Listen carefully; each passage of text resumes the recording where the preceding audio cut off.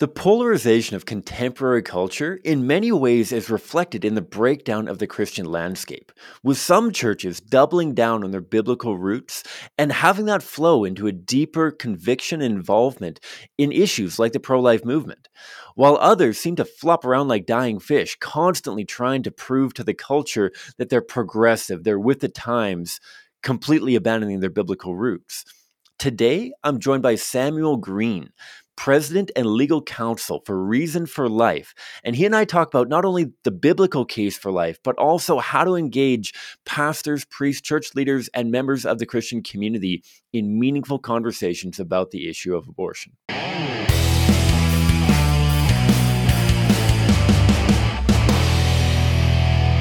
Hi, folks, and welcome to the Pro-Life Guys podcast. My name is Cam Cote. I am your host, and I'd like to welcome you to this show that's dedicated to equipping you with the tools that you need to have meaningful, effective, mind-changing, life-saving, culture-transforming conversations about abortion. That's what we're all about here, and that's why I'm excited that you're tuning in so that you can be a more effective, more eloquent, more winsome pro-life ambassador. Whether you're talking to friends and family, whether you're talking to people at work, whether you're talking to random strangers in your community, I'm here to help you have better conversations about abortion. So thanks a ton for tuning in. As we'll get into in just a moment here, we got a real cool guest joining us today, Samuel Green from Reason for Life. But before we dive into that, I just want to give a shout out to our Patreon supporters. Absolutely appreciate all of your involvement. I will be catching up with many of you here in the coming weeks. Now that I'm getting back on top of the Pro-Life Guys email list, apologies on the delay on that. And wanted to give a shout out to all the pro-life groups that are doubling down, preparing for what is no doubt going to be a very fascinating and very involved summer. Definitely looking forward to seeing what comes out of the Supreme Court. But regardless of what comes out of the Supreme Court decision coming up here shortly, if it's not released by time of posting, seeing especially the educational pro-life groups realizing that we are far from being done. As we talked about with Mark Harrington a couple of weeks ago, this is not the end. This is not even the beginning of the end. This is the end of the beginning. We have got a long, long road ahead of us, especially around the world. I'm based out of Canada here. We got an awful long ways to go in Canada, as do many people around the world, including those in the States. And so please do keep up the good work. And as I mentioned off the top in that intro quote, the Christian churches are a really fascinating battleground in the conversation about abortion, because we've got some, like I mentioned, that are really doubling down on their pro-life conviction. There's some that are absolutely losing all sorts of tethering and anything else, and seemingly rushing to try to get ahead of each other when they get into conversations about abortion, to try to be Joe Biden's best friend and try to win members of the culture towards their church by pandering to social issues. I'm sure there's an awful long conversation that we can have about that. And that's why I'm excited for our today's guest. As I mentioned a couple times already, Samuel Green, President and Head Legal Counsel for Reason for Life. He's got a real cool backstory. He's been involved in the pro-life movement for a very long time. And he's got a tremendous amount of insight when it comes to working with pastors, priests, Christian leaders in how to stabilize Christian churches, because at this point, I think that we can all probably agree that you don't necessarily need to be Christian to be pro-life. And yet, without the Christian churches, the battle for life is nearly impossible. I mean, God can do all things, and certainly the pro-life movement can do all things with God who strengthens us. And yet, without the Christian churches, this is going to be an awful difficult battle. And so Samuel Green has dedicated his ministry towards stopping the hemorrhaging of Christian churches, partnering with pastors and Christian leaders so that we stop hemorrhaging pro-life people in our pews and start building up a biblical worldview that is, from its very foundation, anchored together with the pro-life movement. And so I'm really excited for this conversation. I hope that you enjoy it, and I hope that you, once enjoying this, that you'll tune into some of our other episodes as well. But without further ado, here's my conversation with Samuel Green, President and Head Legal Counsel for Reason for Life.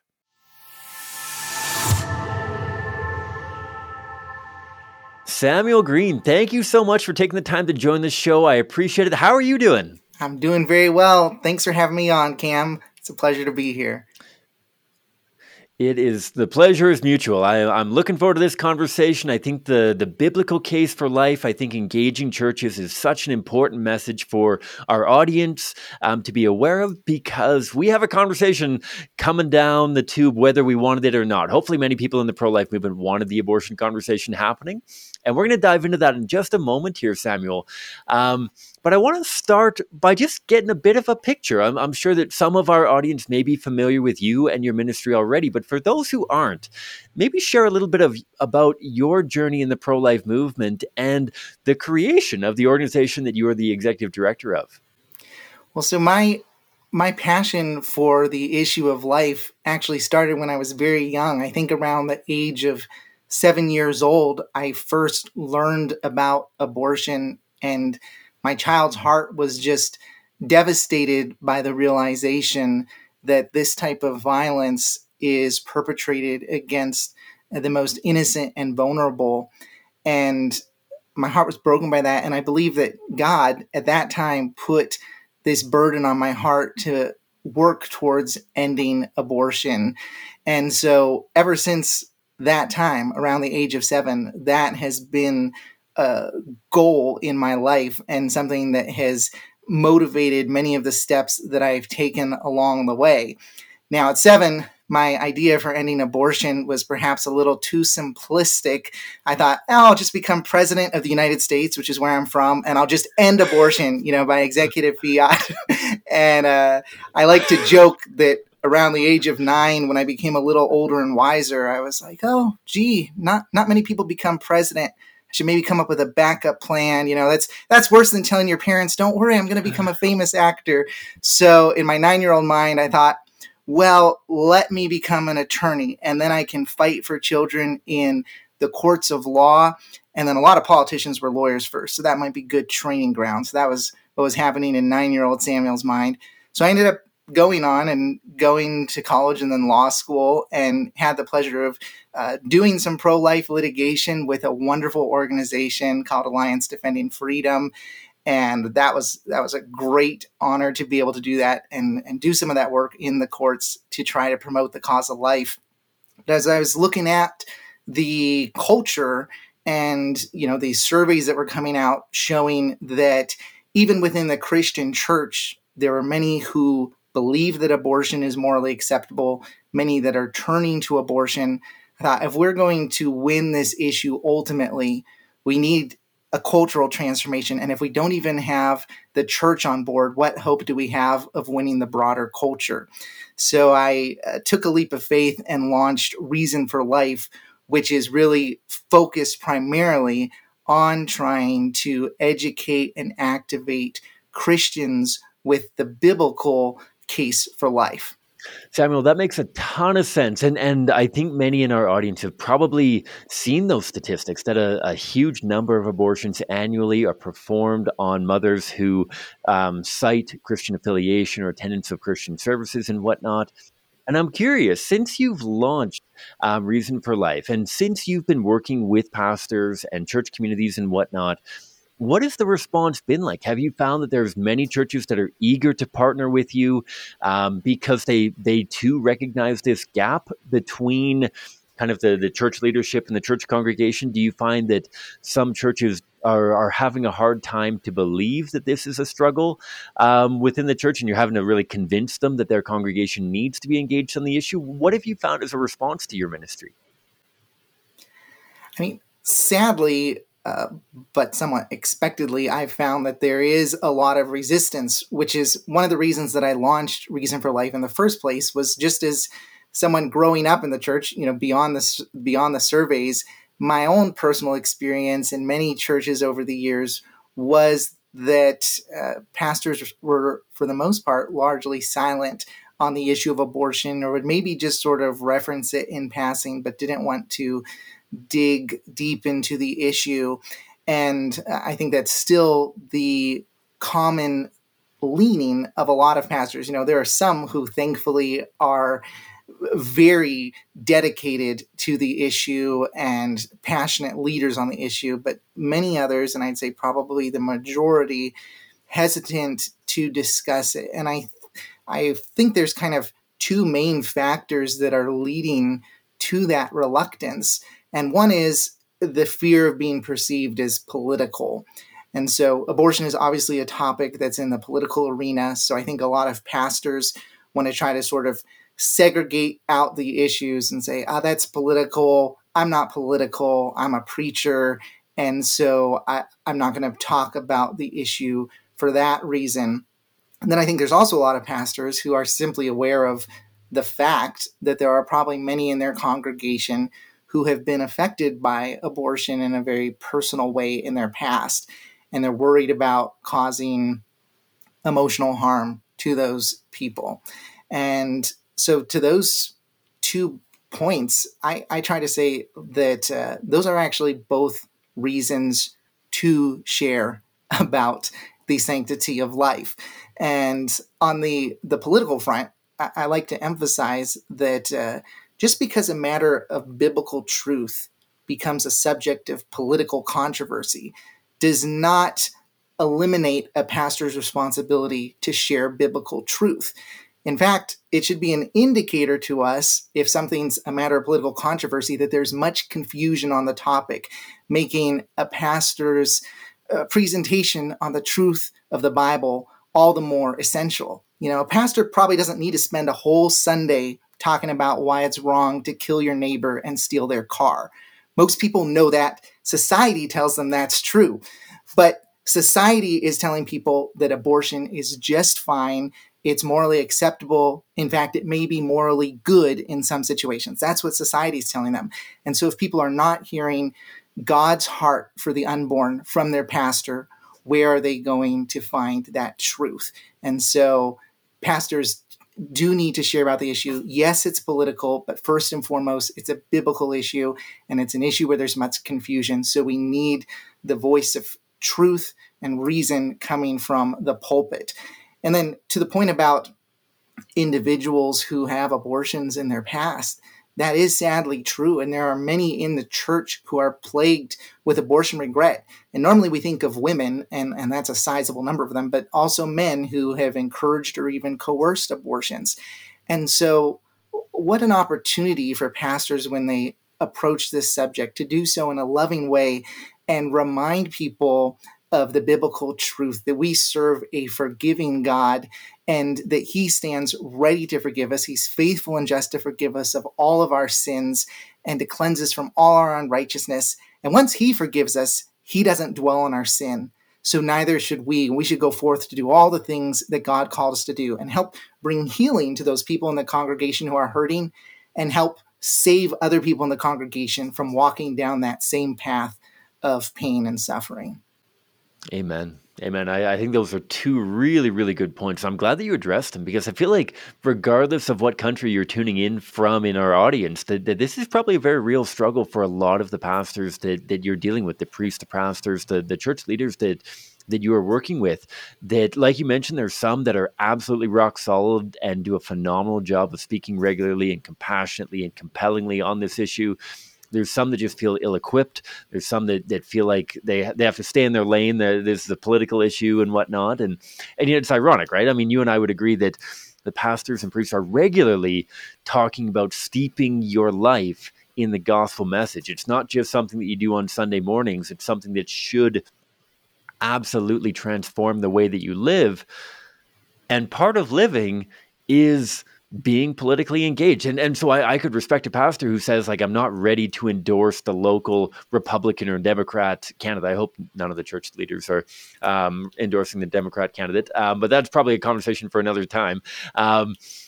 Like whether you want to engage in politics in like partisan politics, but engaging in, like you said, controversial issues that are talked about in politics. We'd never say that about drinking and driving. We never say that about child abuse or other things that are being debated in our halls of legislature. And so why about abortion? I think there's tremendous wisdom in that.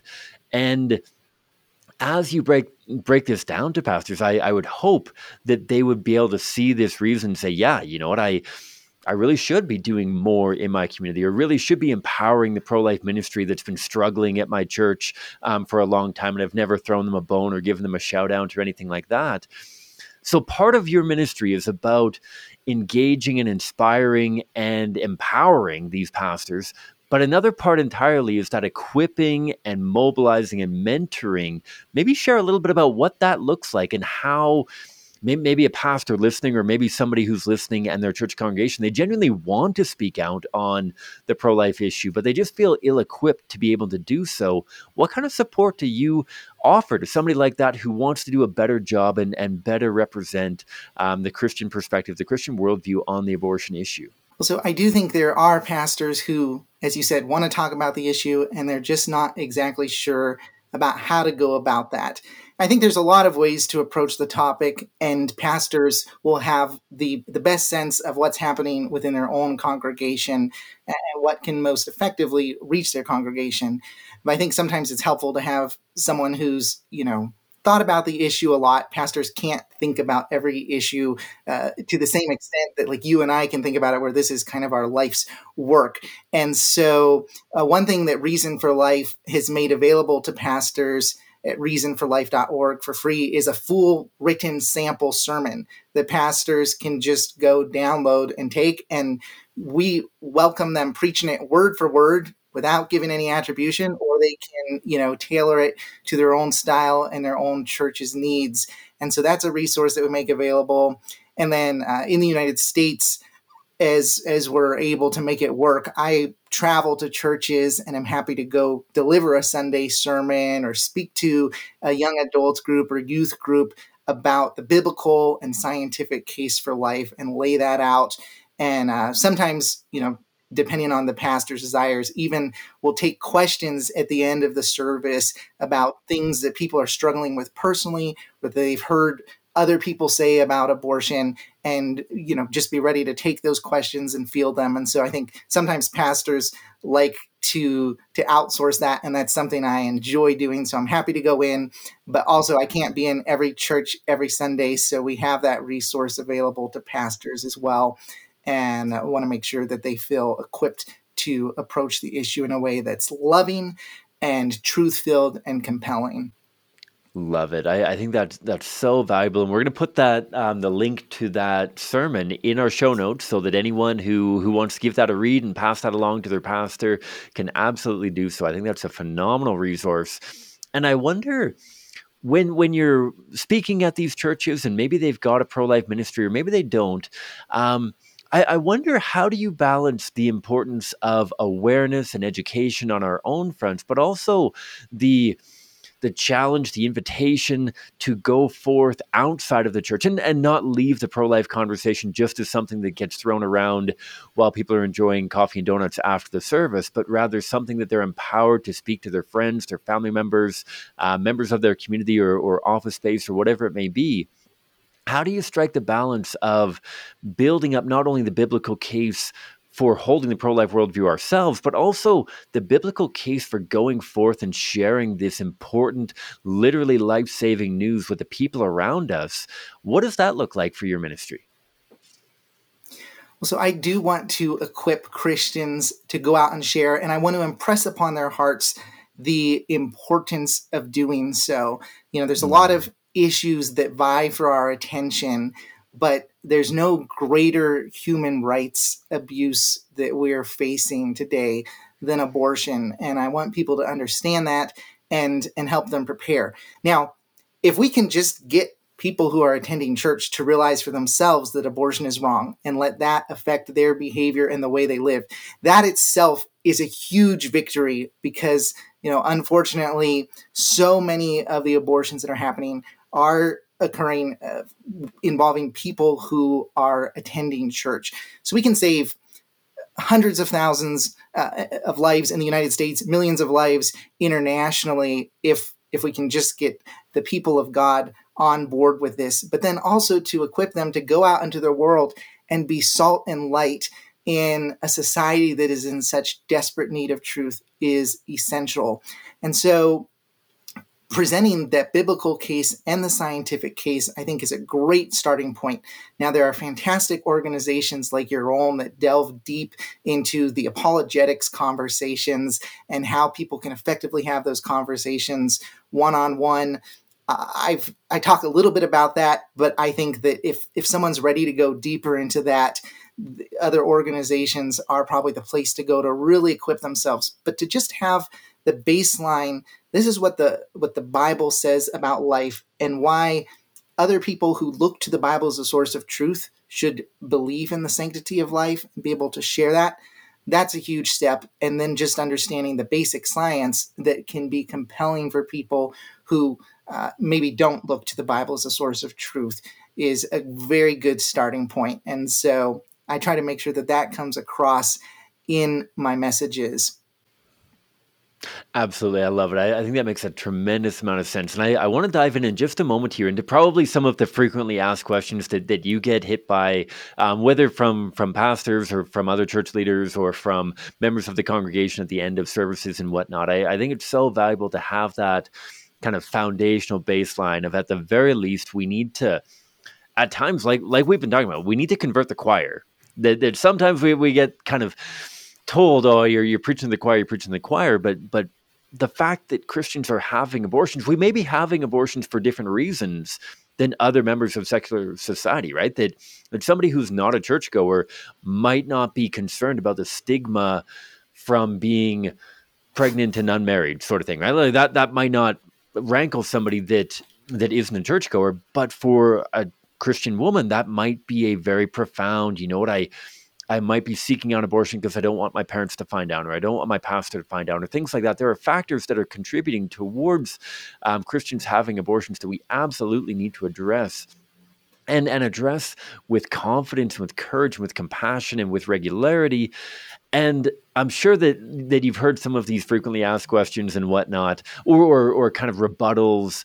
And I'm curious how you would navigate them. I've certainly navigated many of them as I've worked and networked with different church leaders here in Canada. But I'm curious, if a pastor were to say to you, you know what, Samuel, I really appreciate the Stance for Life, and don't get me wrong, I myself am passionately pro-life, but you know what, the church has focused on the abortion issue so heavily for the last 30, 40 years. It's time that we change our tune a little bit, because we've already focused on this a lot. We've dedicated enough airtime towards the abortion issue. It's time for us to address other social issues that are ongoing. If a pastor says that to you, Samuel, I'm curious, how would you gracefully kind of engage them and try to offer some degree of encouragement and challenge, while also recognizing that, yeah, many Christian churches have been involved in the pro-life struggle for a long time, and yet that might not be good reason to disengage at this point? Where would you normally go with that kind of a statement from a church leader?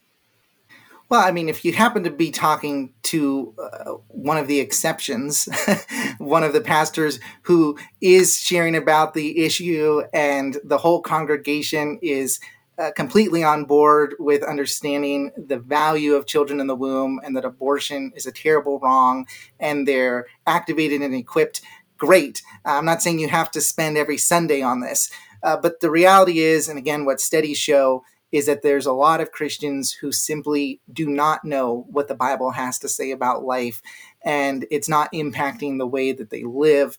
And you mentioned that people within the church, they have reasons to have abortions. I say they have every reason that someone in the world has to have an abortion: concerns about financial hardships, relationship difficulties, educational or work plans. But then in addition to that, they have what you mentioned, which is the possible stigma. And so they have all the pressures to have an abortion. Society tells them abortion is fine. So do they know from the church why abortion is wrong and ought to be unthinkable, and why it grieves the heart of God? And do they know that the church is ready to walk alongside them in whatever difficult pregnancy circumstance they face, and that the church is ready to offer the forgiveness that Jesus offers to us if someone does end up falling into sexual sin and ending up pregnant as a result? Because I think that when pastors talk about the abortion issue, it's also a great opportunity to, right there from the pulpit, say, we believe in the Bible's teaching about God's design for sex being reserved for a marriage between a man and a woman. We think that's God honoring. It's best for you. It's best for human flourishing. We also want people to know that if if you fall into any type of sin, we want you to know that God offers forgiveness and we offer forgiveness. And we never want you to turn to the sin of abortion to conceal a prior sin. That just causes more harm and more grief. And so I think that's a great opportunity for pastors as well. In terms of just knowing the biblical case for life, I think that pastors, once like pregnancy resource centers, they're doing tremendous work. I know you have more difficulties over there in Canada with this, with your laws, but in the United States, the people who are outside of the abortion clinics, they're doing tremendous work in trying to save babies and prevent mothers and fathers from walking down a path of destruction at the last minute. But it's very challenging to get people in that moment of great emotional turmoil where they're heading towards this decision and you're trying to stop them on their way into slaughter. Much better if you can get people when they're not in the difficult place. And it's not just something that affects single people, it affects married people as well who aren't planning for a child or end up with a child with health issues that they weren't expecting. So to be able to get to people ahead of time and help them understand God's heart and establish in their minds when they're not in emotional turmoil that abortion is never an acceptable option can have an incredibly powerful impact. Yeah, absolutely. And I mean, that's what the organization I work for, the Canadian Center for Bioethical Reform, and this Pro-Life Guys podcast is all about, right? That they're reaching people before they even become pregnant. Because like you mentioned, for many of those who are approaching the abortion facility, we often talk about how they've already aborted their child in their hearts.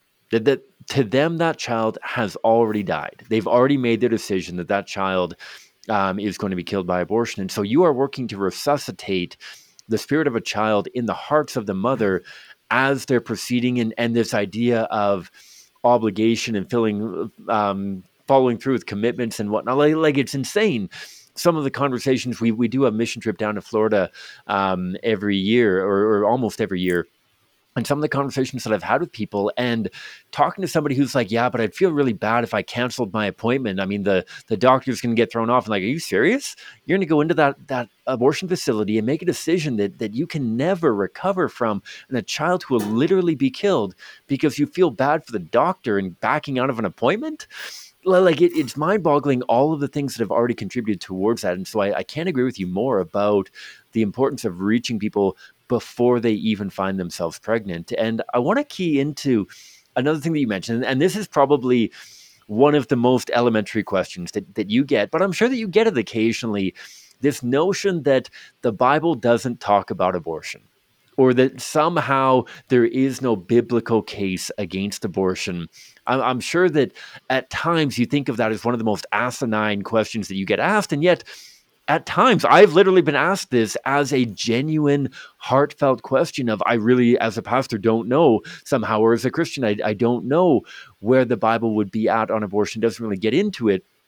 Maybe give me your elevator pitch on what does the Bible say about abortion? How do we know that this grieves the heart of our Lord and that this is something that every Christian, not just the Catholics, not just the Reformed, not just the Orthodox, small Orthodox folks are against?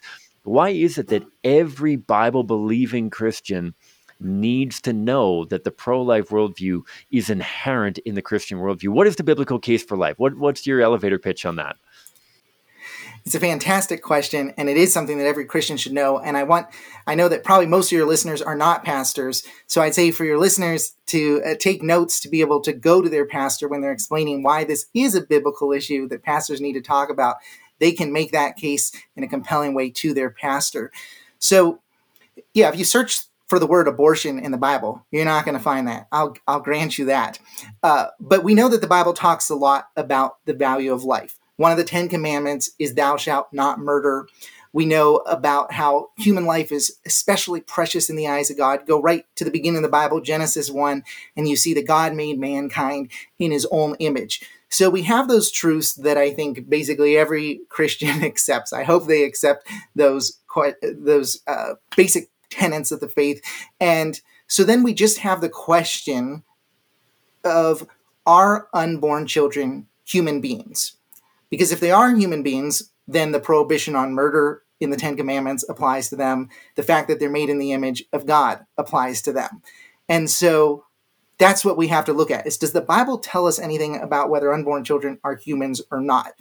And so I think a lot of Christians are familiar with like Psalm 139, which is a beautiful and powerful passage about the Lord knitting David together in the womb, and that we're fearfully and wonderfully made.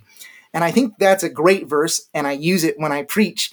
But I think there are some who might say like, oh, well, that might just be a little bit poetic and not necessarily literal. So I like to walk through some concrete examples in the Bible that show that God is looking at children in the womb just like he looks at each one of us and valuing them. One of my favorite examples for that is in Luke 1, which happens to be a passage that many Christians read every December around Christmas time. And there we have the account of Mary, while pregnant with Jesus, going to meet with Elizabeth, who is pregnant with John the Baptist. And so we have this account of this meeting of 4 people, 2 women and the 2 boys that they are pregnant with. And the Bible tells us in Luke 1 that when Mary's greeting reached Elizabeth's ears, that John the Baptist, quote, leaped for joy in the womb of Elizabeth. So here we have the Bible telling us that a child in the womb has experienced the emotion of joy and leaped as a result. So, for those who view unborn children as just some sort of meaningless blob of cells, I would say, do meaningless blobs of cells experience the emotion of joy, leap as a result? Of course they don't. Of course not. But children, they leap for joy. And John leaped for joy because he was a child in the womb. And he probably leapt for joy because he recognized the presence of his unborn Savior, Jesus. And even Elizabeth, John's mother, makes a comment to Mary saying, how is it that the mother of my Lord should come visit me? So Elizabeth is recognizing the deity of Jesus right there in the very early stages of pregnancy. And so that's very powerful. And actually, if you read a little bit earlier in Luke, I think it's verse 15, but don't quote me on that, an angel tells John the Baptist's father that John would be filled with the Holy Spirit even before his birth. And so that tells us that God valued an unborn child enough to give him the gift of the Holy Spirit. So if a child's becoming a temple of the Holy Spirit and experiencing the emotion of joy and leaping as a result, how can we view them as anything less than human? Instead, we see the incredible value that God places on those children's lives. And if God values them, we ought to value them as well. Another powerful biblical account that I like to point to comes from the Old Testament in Judges.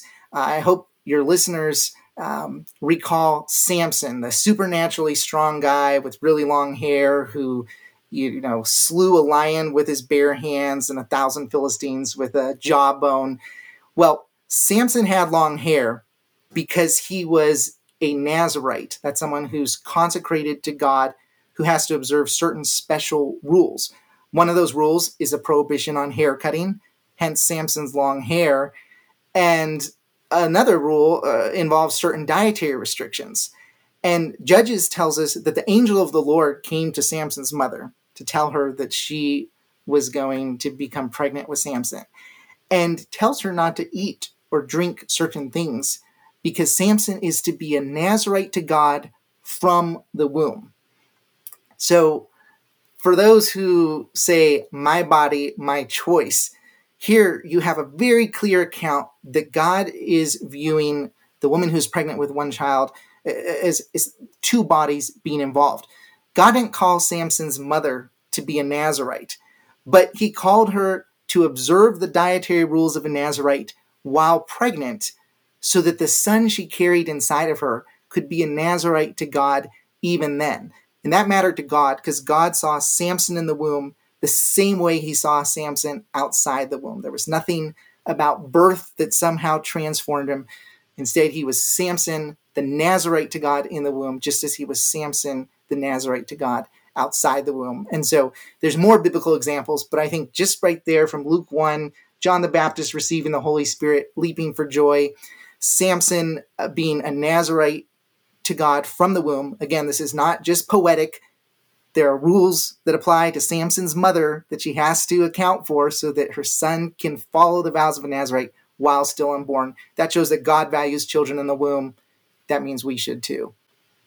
Absolutely. I love that. And I love the work. Just to dovetail with that, a big shout out to my colleague Miranda King, who is one of our church outreach coordinators in Eastern Canada. And she's done just phenomenal work as a human being and everything. And one of the things that she's really worked on and developed is we have a church-focused website called Imago Dei, and challenging people to consider, what does it mean to be made in the image of God, and who are image bearers? And I think it's a profound point that I've talked to Miranda about, that she brought up and she's focused on, of in entering into the entire human experience, Christ our Lord, Savior of all mankind, not just the born humans, right? Jesus didn't show up poof at a stable in Bethlehem. He didn't pop into existence as an adult because that's whom he valued.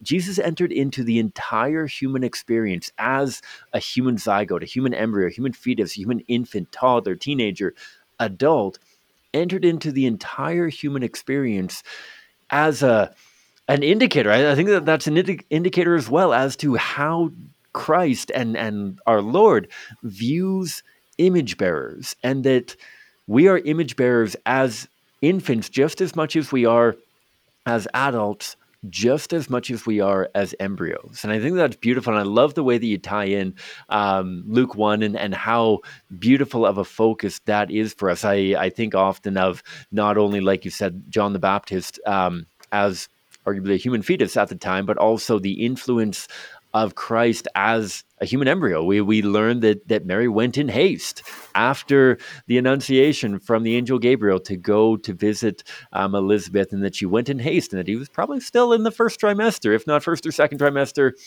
I'm sure that I'm getting into the weeds, but I think this is a really, really good point. Yeah, Jesus was actually definitely in the first trimester, because Elizabeth, I believe, was in the 6th month of pregnancy when Gabriel comes to Mary, and Mary left Elizabeth before John the Baptist was born. So Jesus was in the first trimester.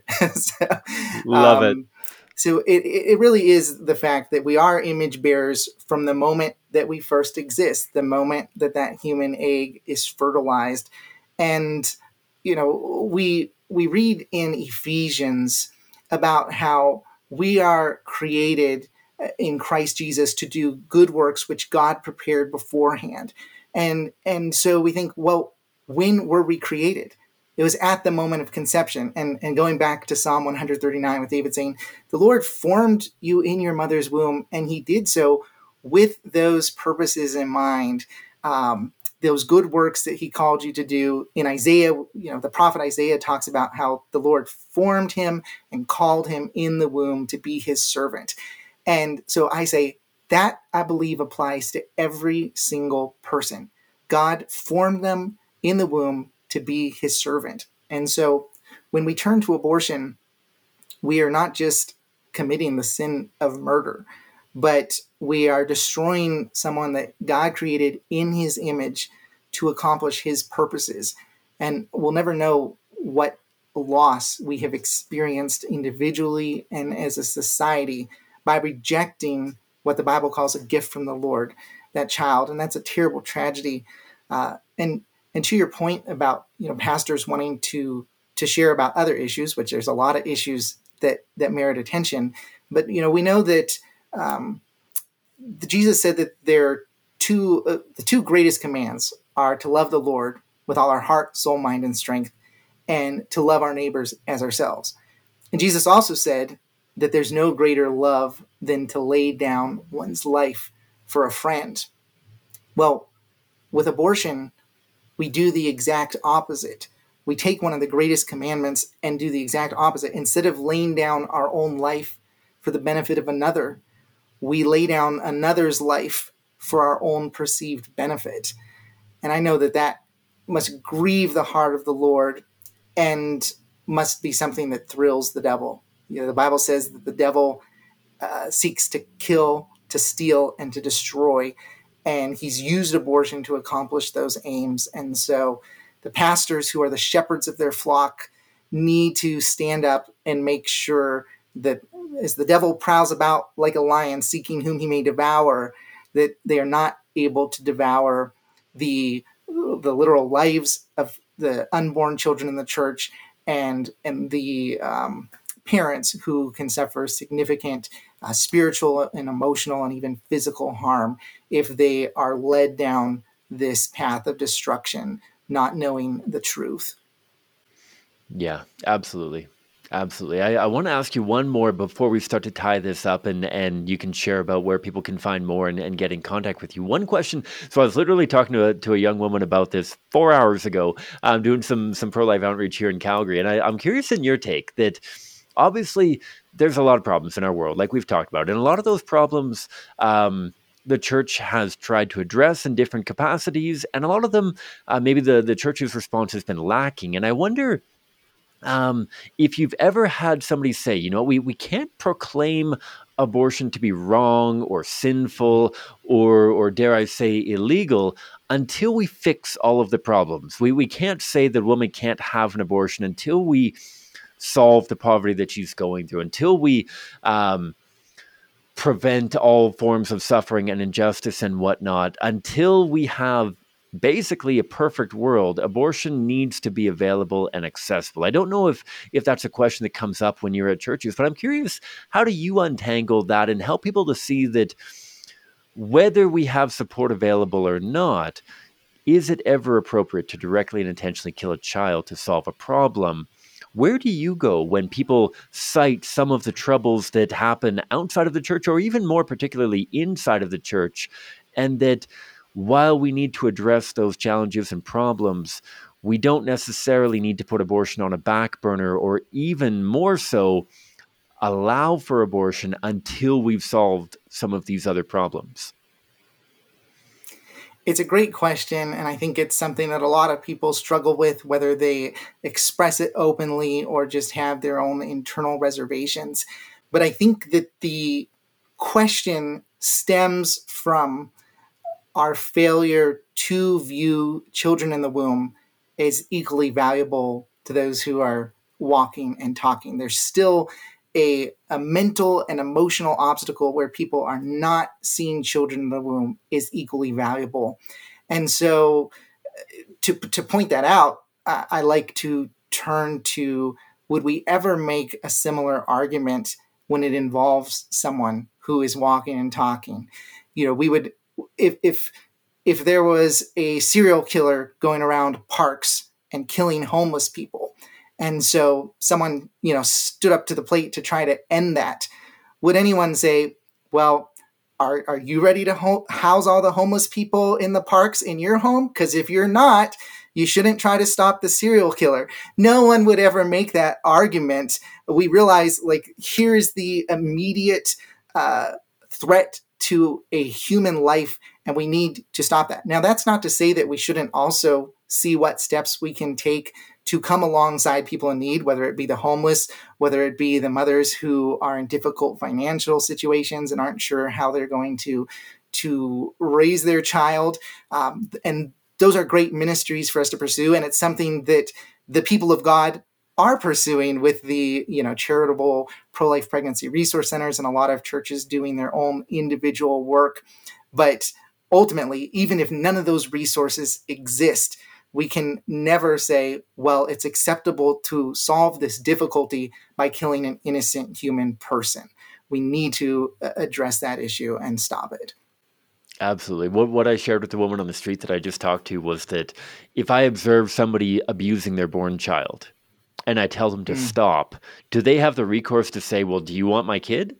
Because unless you're going to adopt my kid right now, I'm going to keep abusing them the way that I see fit. I mean, sure, if I'm in a position to care for that child, then maybe I do so, or maybe I connect with child adoptive services or social services in some capacity. But whether or not I can adopt that kid right then, or whether or not social services appears immediately, doesn't dictate whether or not that woman's allowed to beat her child. I think that what you said makes a tremendous amount of sense. And so I'm sure that we could go on all afternoon. For people in the audience who want to connect, who want to learn more, where do they find you, and what can they learn, or how can they learn more about your organization? Well, the best way is probably to visit reasonforlife.org, and you can learn more about the organization there. You can find the sample sermon under the resources tab that I mentioned. And I encourage you to go try to get your pastor or your priest to share about this issue if they haven't already done so recently. And I think a great way to start that conversation is to just go along with the sample sermon and say, I just came across this. It lays out the biblical case for life. I think there's a lot of people who don't know it and could benefit from that knowledge. And there are all these studies showing that the people in the church are turning to abortion, and you have an opportunity to possibly save lives within the church. And how tragic would it be for someone to turn to abortion simply because they never heard the truth from the pulpit? So I just want to lovingly encourage you. I know you've got a lot of pressures, but this is something that I think could be life-changing for adults and life-saving for children. And here's a great starting point on how you can approach that topic in a way that's loving, that reminds people of the forgiveness that God offers to people who've experienced abortion in the past, and that lays out the biblical case for life. And so, and then, if you're in the United States and interested in having me come preach or share at a Christian event or a Christian college chapel service or something, feel free to reach out. You can email info@reasonforlife.org. Love it. We'll put all of that in the show notes here. Samuel, I really, really appreciate you taking the time. I'm sure that you are hopefully very busy right now, especially with everything that's happening south of the border with the upcoming Supreme Court decision, all that kind of stuff. But I wish you all the best with the ministry. I hope that our audience does get in contact with you. We got a lot of listeners coming from different parts of the states. And so just thanks a ton for taking the time for chat with me, and for all that you're doing with Reason for Life. It was a true honor, Cam, and I'm so thankful for your podcast and all the great resources that you're sharing. And it was a pleasure to be on. And I just encourage people to be in prayer for an end to abortion, to be bold, to be loving, and let's keep working together as the people of God to end this tragedy. Amen. Amen. God bless you, brother. All right, folks, thanks a ton for tuning in. I hope that you enjoyed that conversation that I was able to have with Samuel Green from Reason for Life. I think it's really important for us to consider exactly how do we maintain the choir members. So often we talk about how we go into churches and we're speaking to the choir. We need to be out in the public. And obviously an organization like the one that I work for, Canadian Centre for Bioethical Reform, and so many like us are out in the culture. We are talking to people on street corners and on doorsteps. But I think at some point, we often forget about the choir. And sometimes the choir moves on for one reason or another. We need to make sure that we don't lose the members sitting in our church. We cannot hemorrhage people any longer from our Christian churches and lose them in the fight of the culture war, because we got enough work as it is. We got enough to do, and we cannot be trying to drag people back into the church pews. Obviously, that's not exactly what we're doing, but we need to solidify our base as we continue to expand further and further outwards as well. And Samuel Green has a very, very cool ministry to achieve that. And so I definitely want to encourage you to check out his website, which is posted in the show notes, as well as that sermon as well. I know different churches have different kind of expectations and norms and whatnot for their sermon, so maybe it doesn't fit perfectly into your liturgy, your church kind of vibe or whatever it is. But hopefully there's a few notes in there that can be helpful in how to effectively engage members of your church congregation in meaningful discussions and thought on the abortion issue. Thanks a ton for tuning in. Again, if you want to be a partner of the show and help us to continue to grow and continue to reach more people, street corners and on doorsteps, please go to patreon.com/prolifeguys.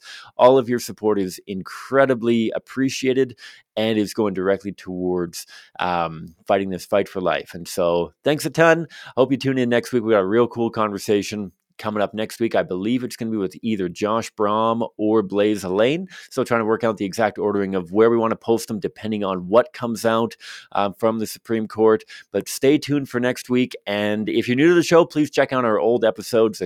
There's a ton of doozies in there. You get to meet my long-lost co-host now, Peter Boss, who's an absolute champ. He was with me for the first 99 episodes of the Pro-Life Guys podcast, plus all of our Humans of the Pro-Life Movement stuff. And so do check that out. Shout out to our team, our interns, our staff, our volunteers across the country, as well as our financial supporters. We are reaching... I think that we're over 500,000 now in Western Canada, or close to 500,000 views of abortion victim photography. We've knocked on over 2,500 doors.